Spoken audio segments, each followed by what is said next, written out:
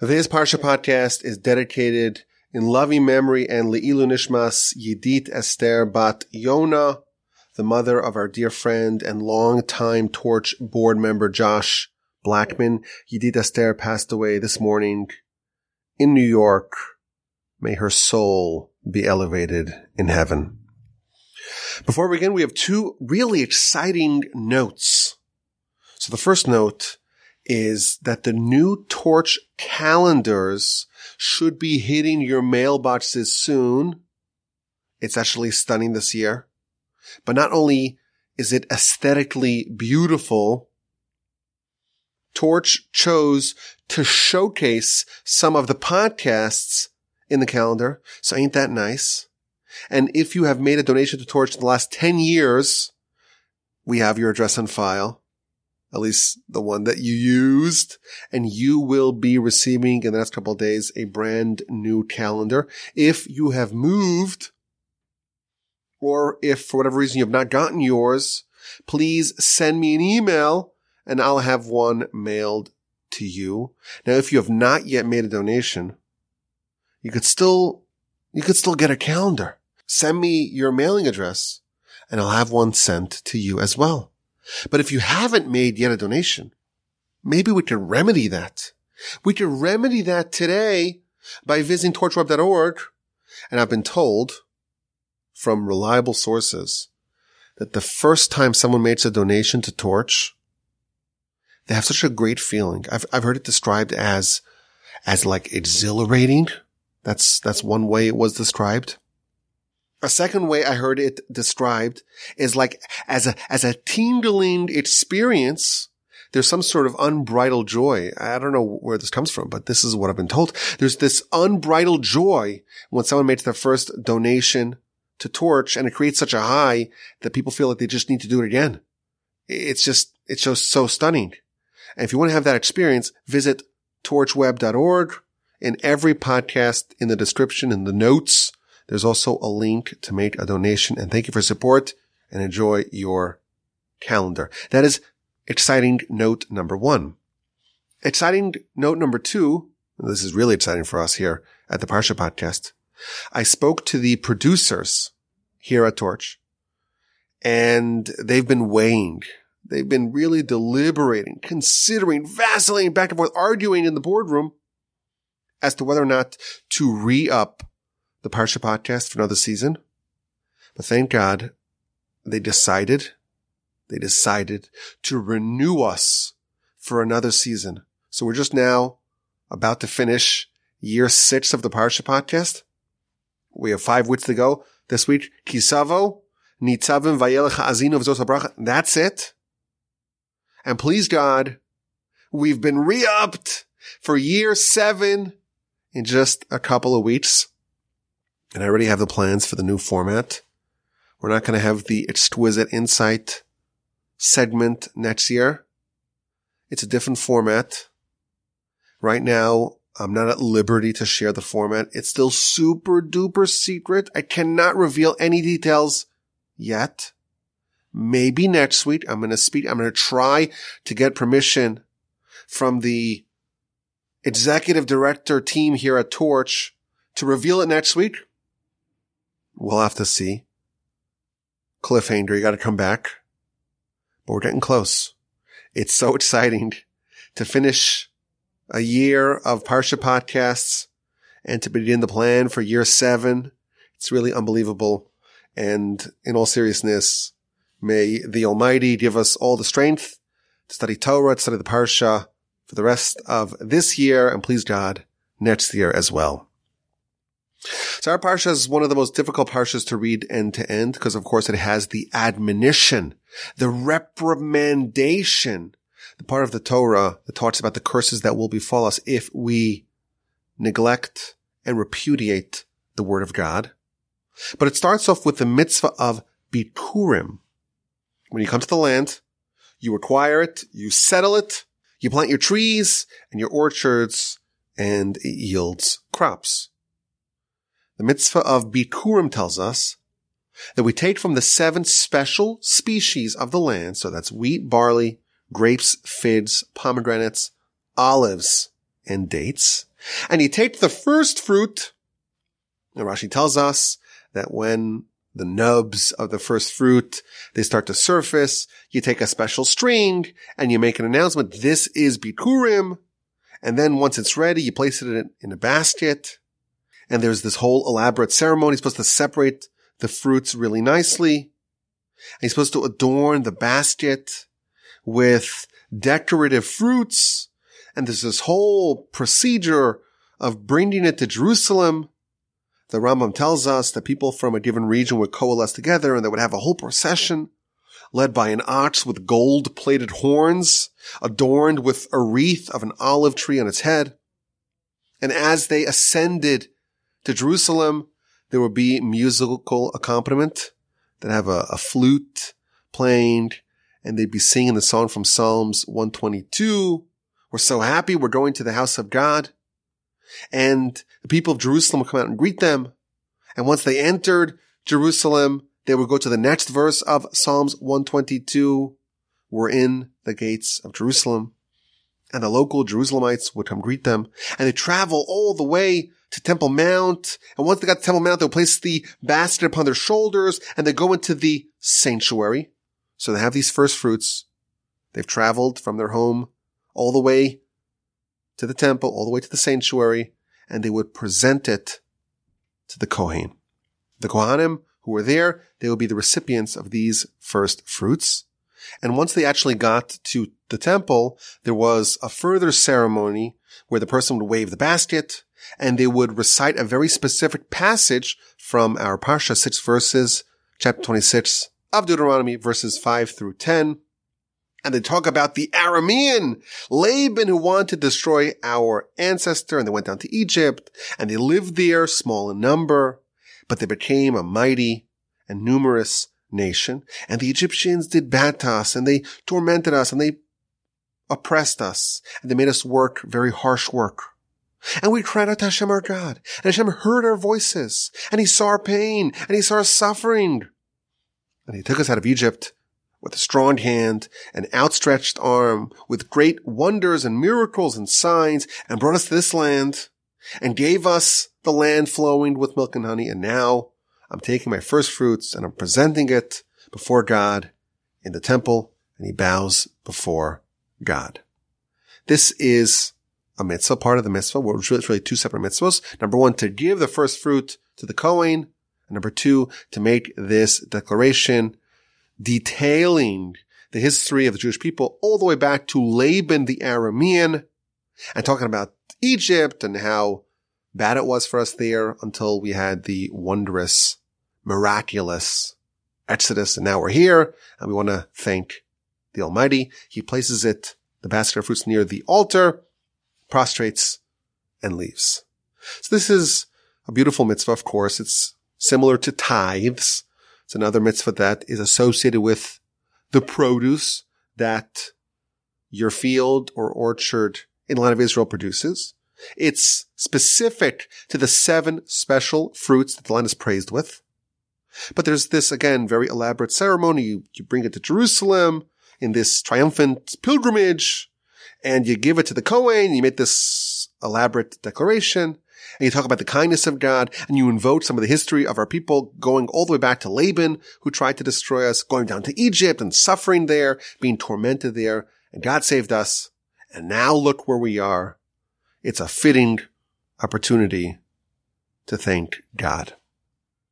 Our podcast today, the 5th to last podcast of this cycle, this season, in the wonderful, exhilarating news that we've been re-upped for another season, is going to orient around this mitzvah, the mitzvah of Bikurim. And we're going to start with a stunning midrash. Now, this midrash is not on our parsha. It's actually all the way back on Genesis 1, verse 1. The first word of the Torah, Bereshis, in the beginning. The midrash says, why did God create the world in the beginning? What's the purpose? What's the reason? Bereshis, says the midrash. If you look at our parsha, it talks about the first fruit. You take mireshis from the first fruit, says the midrash something stunning. Why did God do Bereshis? Why did God create the world? It's for the mitzvah of Bikurim that has the word Rashis in it as well. The Midrash tells us that this mitzvah, this nice mitzvah, this beautiful mitzvah, this heartening mitzvah of taking the first fruits, bringing them to Jerusalem, thanking God, that is a fulfillment of the reason why God created the world. Now, in the past, and in the rebroadcast episode, we talked about this midrash, and we went through maybe the classic explanation of this midrash that this mitzvah, first fruits, is about showing gratitude and not being an ingrate and appreciating the goodness that God does for us. An appreciation, not being an ingrate, to appreciate all that God does for you, to acknowledge all the goodness that you have in your life. That is a central component of our spiritual life. It's a tacit acknowledgement of God's dominion, and that's why God created the world. Or perhaps that's the reason why the Midrash says this is why God created the world. In today's podcast, we're going to suggest a novel approach to this midrash, to the midrash that says that this mitzvah of Bikurim, the first fruits, is emblematic of why God created the world. And we're going to start with the declaration that you make once you get there, once you deposit it in front of the altar, you make it this declaration. And the beginning of the declaration, where it talks about Laban the Aramean. It starts off, the first thing you say, Arami Oved Avi, the Aramean, wanted to destroy our forefather. Laban tried to destroy our nation. Now, just a quick reminder, who is Laban? He's a shadowy figure back in Genesis. He first appears in Genesis 24 as the brother of Rebekah. When Eliezer, the servant of Abraham, is commissioned to go find a wife for Isaac and to go to Abraham's homeland and to his family, he is sent and he meets Rebekah by the well, and she generously offers to give him water and to his camels water. And he has to negotiate the terms of this betrothal of Isaac and Rebekah with Laban and the rest of Rebekah's family, because Laban is the brother of Rebekah. That's the first appearance that Laban has in the Torah, and he makes another extended appearance in Genesis after Jacob usurps the blessings intended for Esav. Esav wants to kill him, he has to flee, and he goes to Laban. And he works for Laban for 7 years in exchange for the rights to marry Laban's younger daughter, Rachel. So we have two connections so far to Laban. Rebekah, Isaac's wife, is Laban's sister. And now Jacob wants to marry Laban's daughter, i.e. his first cousin. His mother, Rebekah's brother, is Laban. His daughter is Rachel. He wants to marry Rachel and agrees to work for 7 years. After 7 years, we know the story.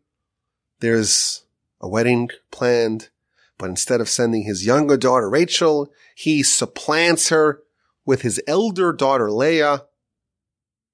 Jacob marries, unwittingly, he marries Leah. And in the morning, he's not so happy about it. And Laban says, well, that's the way we do things over here. No big deal. I'll give you Rachel. You just have to work for 7 more years, which Jacob does. Ultimately, he stays for 20 years in total, 14 for the rights to marry Rachel and Leah, and the last 6 as an employee. And the terms of their agreement are changed 100 times over the course of these 20 years. Jacob amasses a very large family, 4 wives, 12 children, 11 sons, and of course his daughter Dinah. Eventually, God tells Jacob to leave, and he flees. He absconds from Laban with all his possessions, with all his family. Laban gets wind of this and he hunts Jacob down, and God appears to Laban in a dream and warns him, don't start up with Jacob. Eventually there's the standoff, and ultimately they hash out terms and they erect a monument and they depart each other amicably. That is the last that we have heard of Laban until now.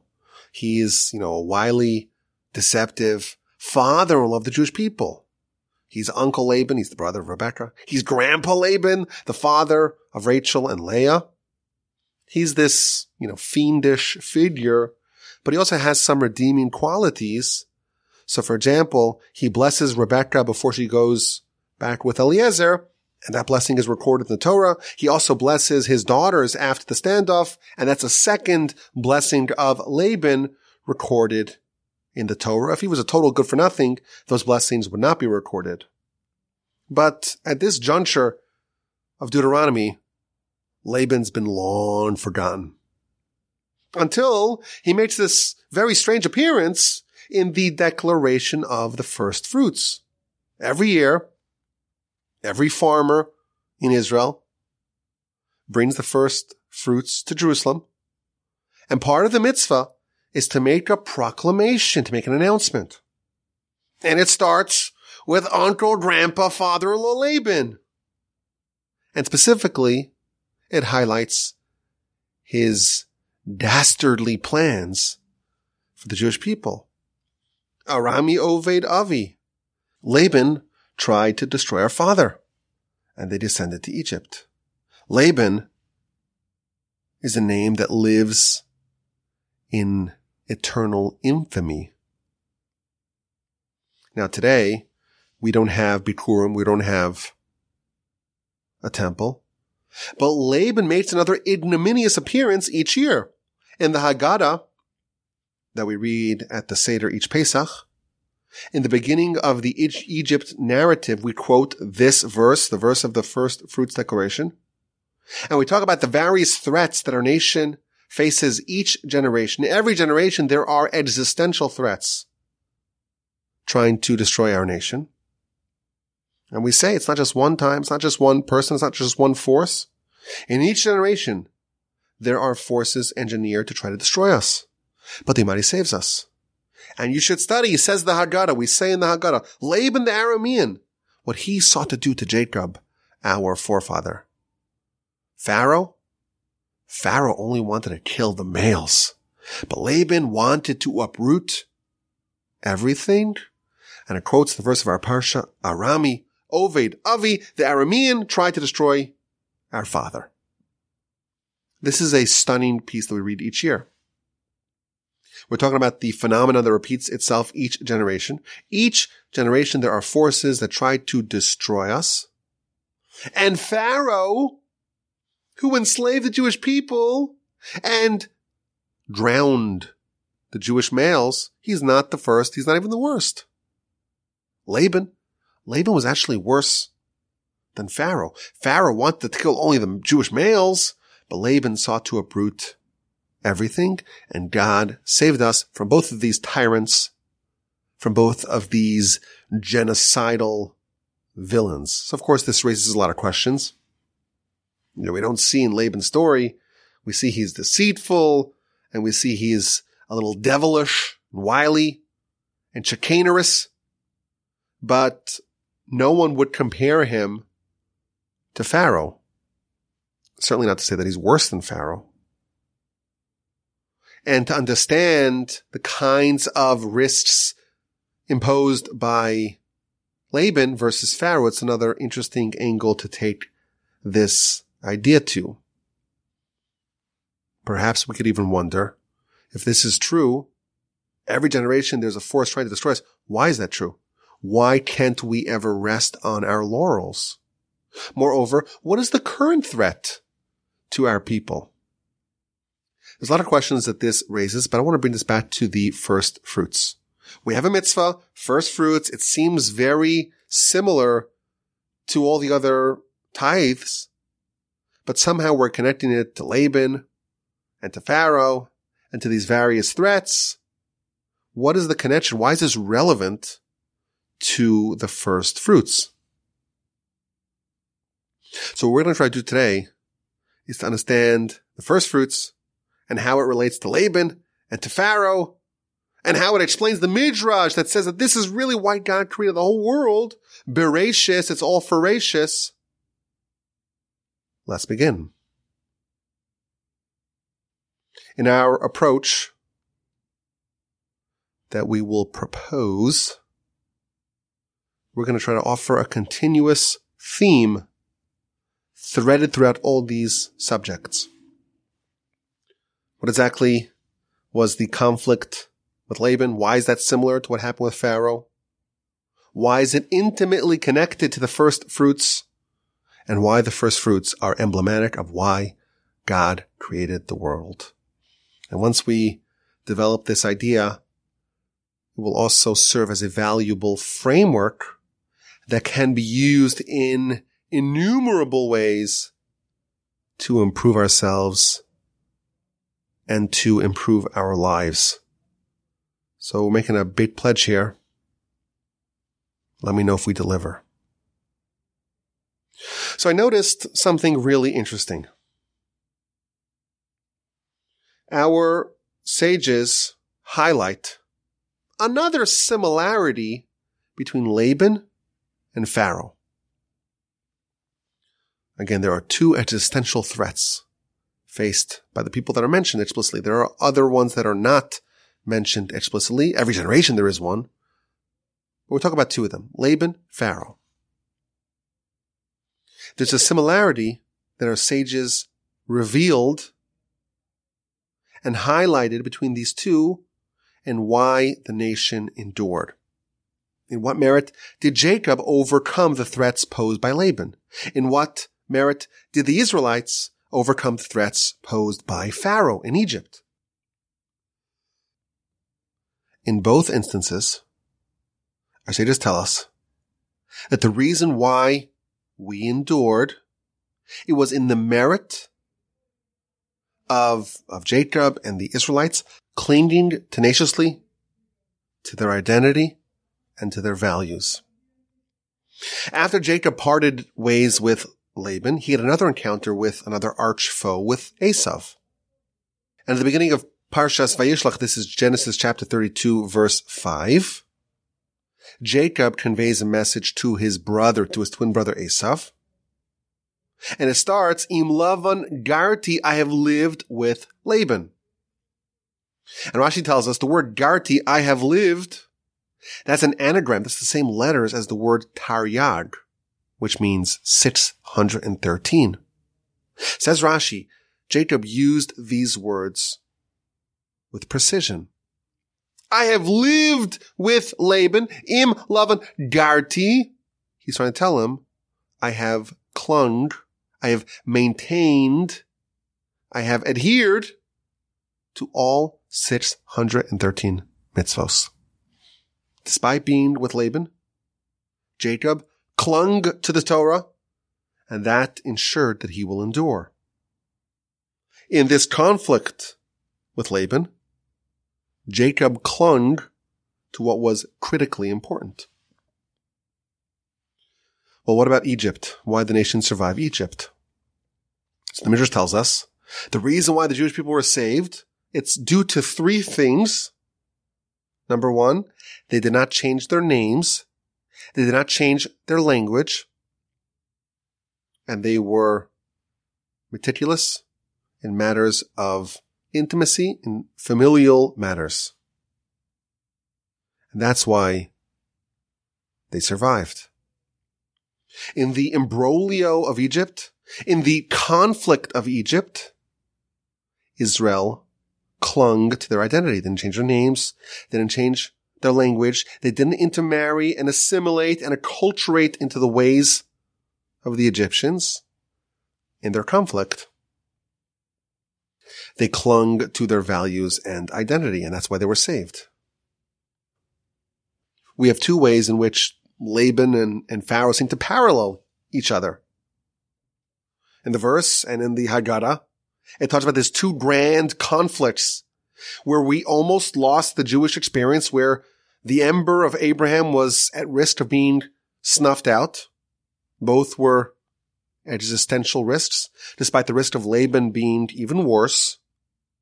And in both, we find that the good guys survived because of what they clung to. Jacob, to the 613, Im Lavan Garti, I live with Laban, 613 I maintained. And the Israelites, they clung to their names, to their language, to their families, to their identity. They maintained what made them special and unique, and that's why they survived. So here's the point I want to make. This is the theory, perhaps we should say, that I want to speculate. And I know there's a lot of moving parts here. We have the first fruits and the decoration and Laban and Jacob and Pharaoh. This is the point I want to say. There's a verse in Deuteronomy. It's an unforgettable verse to our friends in Canada and Colorado and California. Deuteronomy 4:20. It describes the Egyptian experience as an iron crucible. Moshe is talking to the Jewish people. God took you out, mikur habarzel, from the iron crucible, mimitzrayim, from Egypt. The Jewish people in Egypt, they were in a kur habarzel, they were in an iron crucible. What's an iron crucible? So Rashi tells us it is a vessel in which gold is refined. You have gold, but it has impurities. It has alloys. And you want to remove those alloys. You want to refine those impurities. You put it in a kur habarzel. You put it in this burning, fiery, hot iron crucible. And that separates the gold from the alloys. The kur habarzel, the iron crucible, takes the mixture and with great heat separates the gold from the impurities. That's what Egypt was like. It was a scalding kur habarzel, a fiery iron crucible. The Jewish people went down to this kur habarzel, into this iron crucible as a mixture of gold. They had gold and other stuff, alloys, impurities. There were elements that were detracting from the purity of their gold. But over the course of the Egyptian experience, the gold was separated from the alloys. The gold was refined. The impurities were removed. And when they departed from Egypt, they were pure gold. The alloys had been separated due to the experience in this kur habarzel, in this iron crucible. What was left was just the gold. The nation is now ready. They're ready for manna, food of angels. They're ready for the splitting of the sea. They're ready to coalesce at the mountain, at Mount Sinai. They're ready for revelation. They're ready for Torah. So here's the theory. Egypt was a kur habarzel. It was a fiery iron crucible. It was bound to separate the gold from the alloys. That's what happens in a kur habarzel, in an iron crucible. That's what it does. It separates the two. But here's the critical point. What will remain? Suppose you have gold mixed with other non-gold things, impurities, contaminants, other elements. You have the very valuable, precious gold, and all you have the junk. And it's all mixed in together. If you're separating a mixture, the result can be either that you keep the gold and you allow the impurities to melt away, to be shedded away. But it's also possible that you hold on to those impurities and you lose the gold. What did the Jewish people in Egypt do?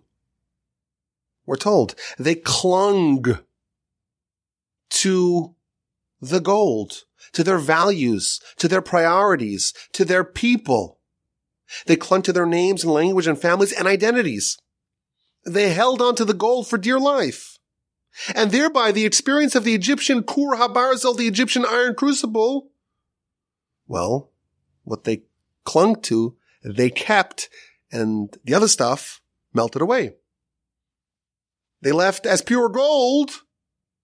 The Kur HaBarzel, the iron crucible, primed them for greatness. Because they clung to the gold. It was a productive and edifying experience. Could have been the opposite. There is a counterfactual world in which they enter this iron crucible, this Kur HaBarzel, and not only did it not solve the problem of gold being sullied with some contaminants, it could have exacerbated the problem. They would come in as a mixture. But had they clung to the alloys, to the impurities, those two would have separated and they would have lost the gold. An iron crucible, it separates. And depending upon what you hold dearly and don't yield at all, when you're in that crucible, when you're in that Kur HaBarzel, that's what you have after you emerge from that crucible. Because the Jewish people clung to the gold, when they emerged as flawless, refined gold. Now we call the iron crucible, it's a kur. That's the Hebrew word, kur. The mitzvah in our parsha is bikurim. The plural in Hebrew of kur is kurim. And the b of bikurim, it's a prefix meaning inside. Thus, the word bikurim perhaps can be read as bikurim, inside crucibles. Be, which means inside. Kurim, crucibles. You have one crucible of one Kur HaBarzel. That's the iron crucible of Egypt. But that's not the only kur, or the only iron crucible or crucible that our nation faced. We have many crucibles. In every generation, we have another crucible. And the mitzvah of bikurim, that refers to how we behave while inside those very difficult and perhaps even painful and trying and challenging crucibles. The Jews in Egypt, they emerged much stronger from the experience because they clung to the gold. And thereby they emerged as just gold with nothing else. Same thing with Jacob and Laban. It too was a crucible. In that kur, in that very difficult, challenging, adversity-filled, laden with danger experience with Laban, Jacob clung to the 613. And when he emerged, he was able to triumph over Esav. When he went to the crucible, he was fleeing from Esav. And when he emerged, 20 years later, he had spent 20 years in that crucible, clinging hard to the gold. What melted away was just the impurities. Now is able to face off against Esav and win. And we can suggest even further, that's really the mitzvah, the essence of the mitzvah of bikurim. The Talmud tells us that when someone plants, they plant with faith. They believe in God and they put the seed into the ground.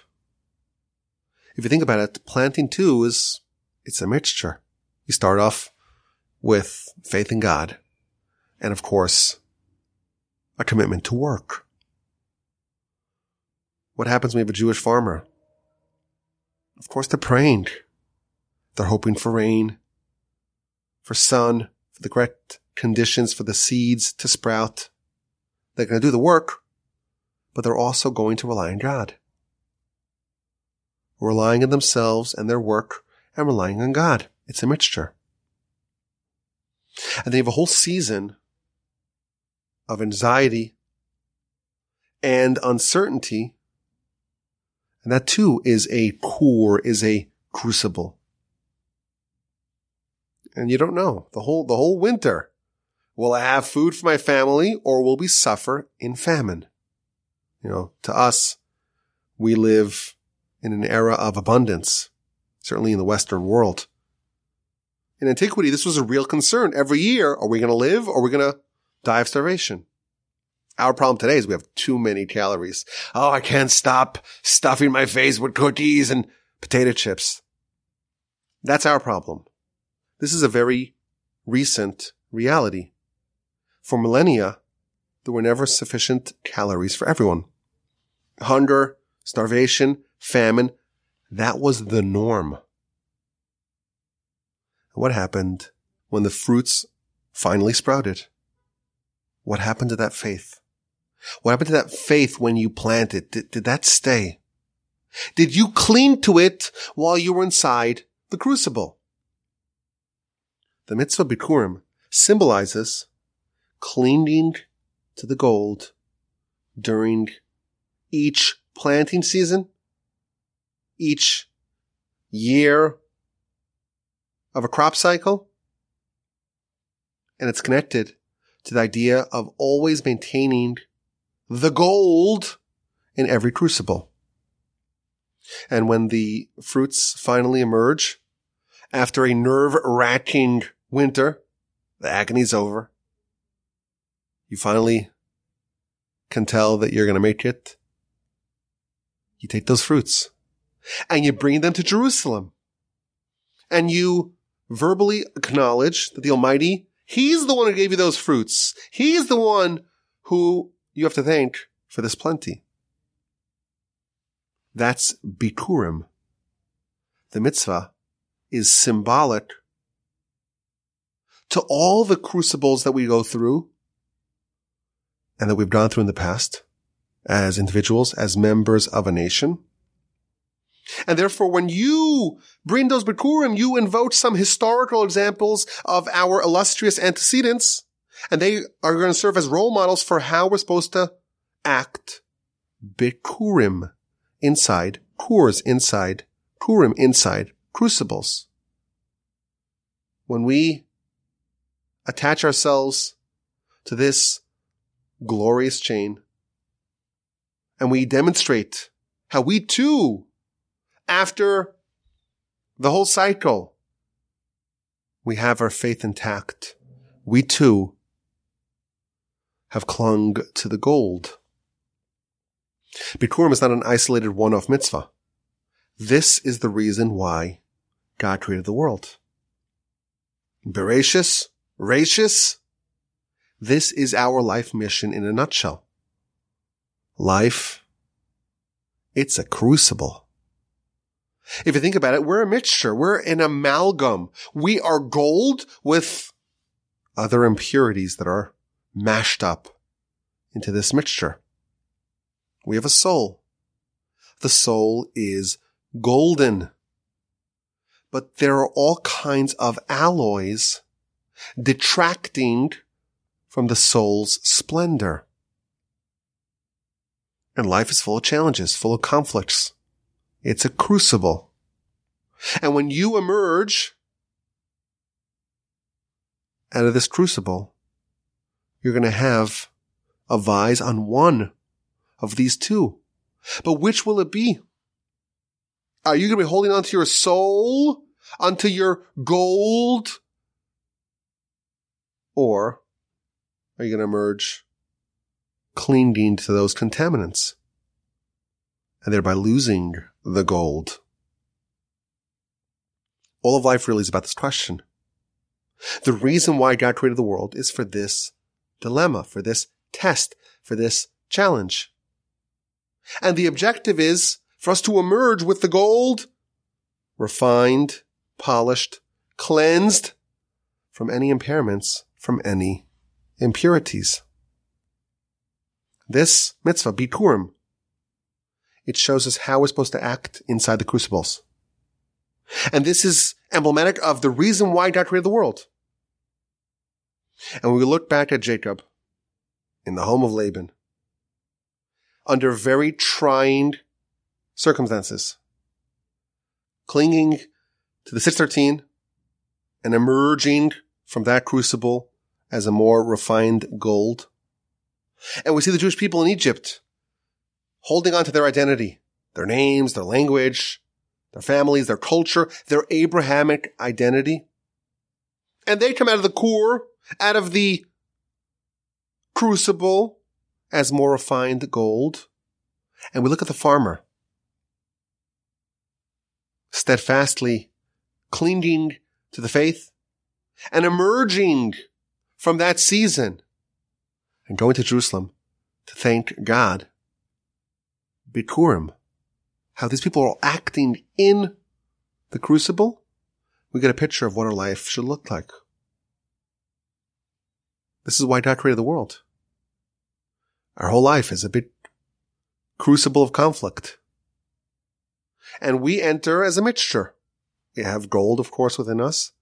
And there are other things that are very distant from gold and are actually detracting from the sheen and the shine of the gold. And we are reminded to cling to that gold and allow the impurities to be removed. In a core, in a crucible, something is going to be melted away. Something has to give. Depending upon what you cling to, that's going to determine what you emerge with. I think there's a very valuable and powerful lesson here. Our life has meaning because of our capacity for greatness. We all have greatness within us. The problem is it's not isolated. There's all kinds of other schmutz there detracting from our greatness. We have the gold within us, but there are all kinds of other alloys detracting from its shine. And our life is full of adversity, challenges, conflicts, crucibles of all sizes, stripes, and colors. We have, of course, the overarching conflict of life. You're thrown in over here, and the spiritual realm is invisible, and God is invisible, and everything that is going to pull you away from God is not just visible, it's appealing. And your brain tells you there's got to be a creator, there's got to be a plan. And your tradition and your logic, if you are fortunate enough to be exposed to it, tells you that the Torah is real. But it doesn't quite have that same punch, that same oomph as what the Yetzer Hara is trying to sell you. That's a conflict. That's a crucible. And whatever you cling to, that's what you're going to merge with. The other parts are going to melt away. But even within a lifetime, there are little mini crucibles. Every challenge is a crucible. And it's going to separate the gold from all the other impurities. And what you hold on to tightly and don't relinquish and don't yield, that's going to determine what you emerge with. In the law of Bikurim, we learn how to act Bikurim inside said crucibles. And we look back at these historical examples, and we see Jacob, our forefather, clinging to the 613, and the Jewish people in Egypt clinging to their identity, and the righteous farmers holding on tight to their faith. And the Midrash reminds us this is why God created the world. Adversity, challenges, crucibles are going to melt away. They're going to remove some of the factors of the mix, of the amalgam that enter. the crucibles. The only question is, what are we losing and what are we gaining? What are we maintaining? When we cling to the gold amid the core, amid the crucible, we can and will emerge from the experience as refined and resplendent gold. Let's get to this week's exquisite insight. I can't believe that there are only 5 weeks left to this cycle of the Parsha podcast. 5 exquisite insights to go. Let's see if we have any exquisite insights this week. So I want to address something that we mentioned a little bit earlier, and that is that Laban, he's a threat, and Pharaoh, he's a threat. But which one is a worse threat? Well, Pharaoh only wanted to kill the males. Laban, he wanted to uproot everything. And the question I want to pose is, how can we really say, how can we legitimately make a claim that Laban was worse than Pharaoh? Now, I did some research in my notes and catalog nearly 2 years ago in an episode titled Laban's Potion. We dedicated an entire episode to answer this question. Today, we're going to add 2 very clever answers, perhaps we can say even exquisite ones, to show how Laban really tried to make it all worse. So the first one is courtesy of the Gaon of Vilna. Now, if you're unfamiliar with the work of the Gaon of Vilna, he was, the greatest sage of his century, which was the 18th century. And he knew all of wisdom and certainly all of Torah. And he would make connections that ordinary people just could never come up with on their own. But then once you see connections where he kind of takes his complete encyclopedic knowledge of the literature and shows, from this source and that source together, how it just gives a resolution to a third place. It's just a work of art. And there are, thousands, tens of thousands of little bits like this. So he said that, he quotes from the Talmud. The Talmud says, if a person sends an emissary to go betroth a woman for him. So there's a principle in the Talmud that if you want to accomplish a certain end, like to get married, you can do it yourself or you can hire an emissary. So the man can hire an emissary, the woman can hire an emissary, like a proxy to stand in for them. So a man tells a messenger, go betroth a woman for me. And here's what you need to do. Here's the ring. Go do it for me. A couple days later, he gets the unfortunate note, oh, your messenger is dead. And we don't know what happened. Did he get to do his mission? Did he betroth someone? And he's on the way back to tell you, oh, here's your new wife? Or not. You have no idea. So Talmud tells us that this man is now not allowed to marry any woman in the world. Because any woman could be the sister, the mother, the daughter of the person, of the woman that his messenger, before he died, betrothed. This is why it's a very bad idea to hire someone to do this for you. But that's the Talmud in the book of Gittin on page 64a. If you hire a messenger to go betroth a woman for you, and then they die, and you don't know the final resolution of this transaction, of this proxy, you cannot marry anyone in the world. That's Talmud number 1. When Abraham sent Eliezer to go find a wife for Isaac, they went to find Rebekah. And after being wowed by Rebekah's kindness, she gave him water, and she gave the camels water. Eliezer says, this is great. I can't believe it. It's wonderful. and he went to go negotiate with the family. So if you look at the story in chapter 24 of Genesis, you see that Eliezer is dealing with a bunch of people, Laban and a gentleman by the name of Besuel, who is Laban and Rebekah's father. And at the beginning of the story, he's dealing with them both. But then in the middle of the story, Besuel, father of both Rebekah and Laban, disappears. And he's dealing just with Laban. So the Midrash tells us what happened.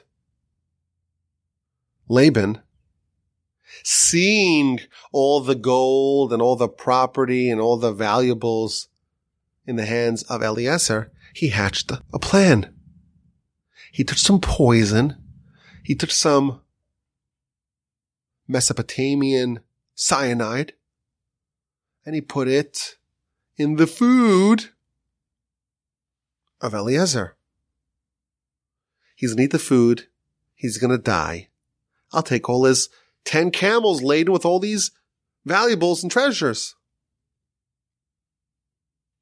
But an angel came and took the plates, the respective plates of Eliezer and Besuel, and did a switcheroo, did a swapping. So when Eliezer finally ate, he ate the unpoisoned plate.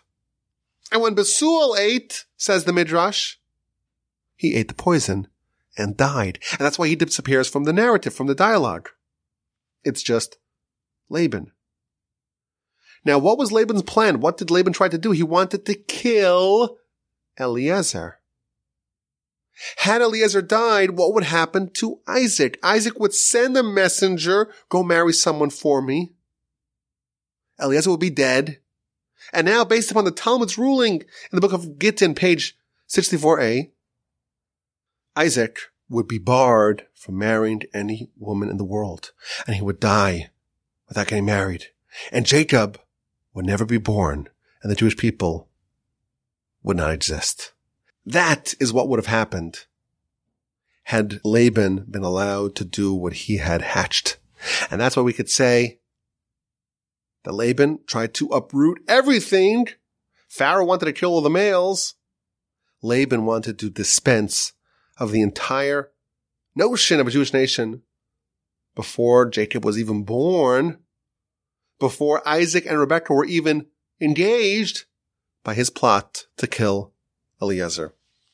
So clever to take the statement in the Haggadah, Laban's worse than Pharaoh, find the Talmud that says a law about a messenger sent to betroth a woman who dies, find the Midrash who says that that's really what Laban had intended, and using these three sources to explain how Laban was worse. Just an exquisite piece, courtesy of the Gaon of Vilna.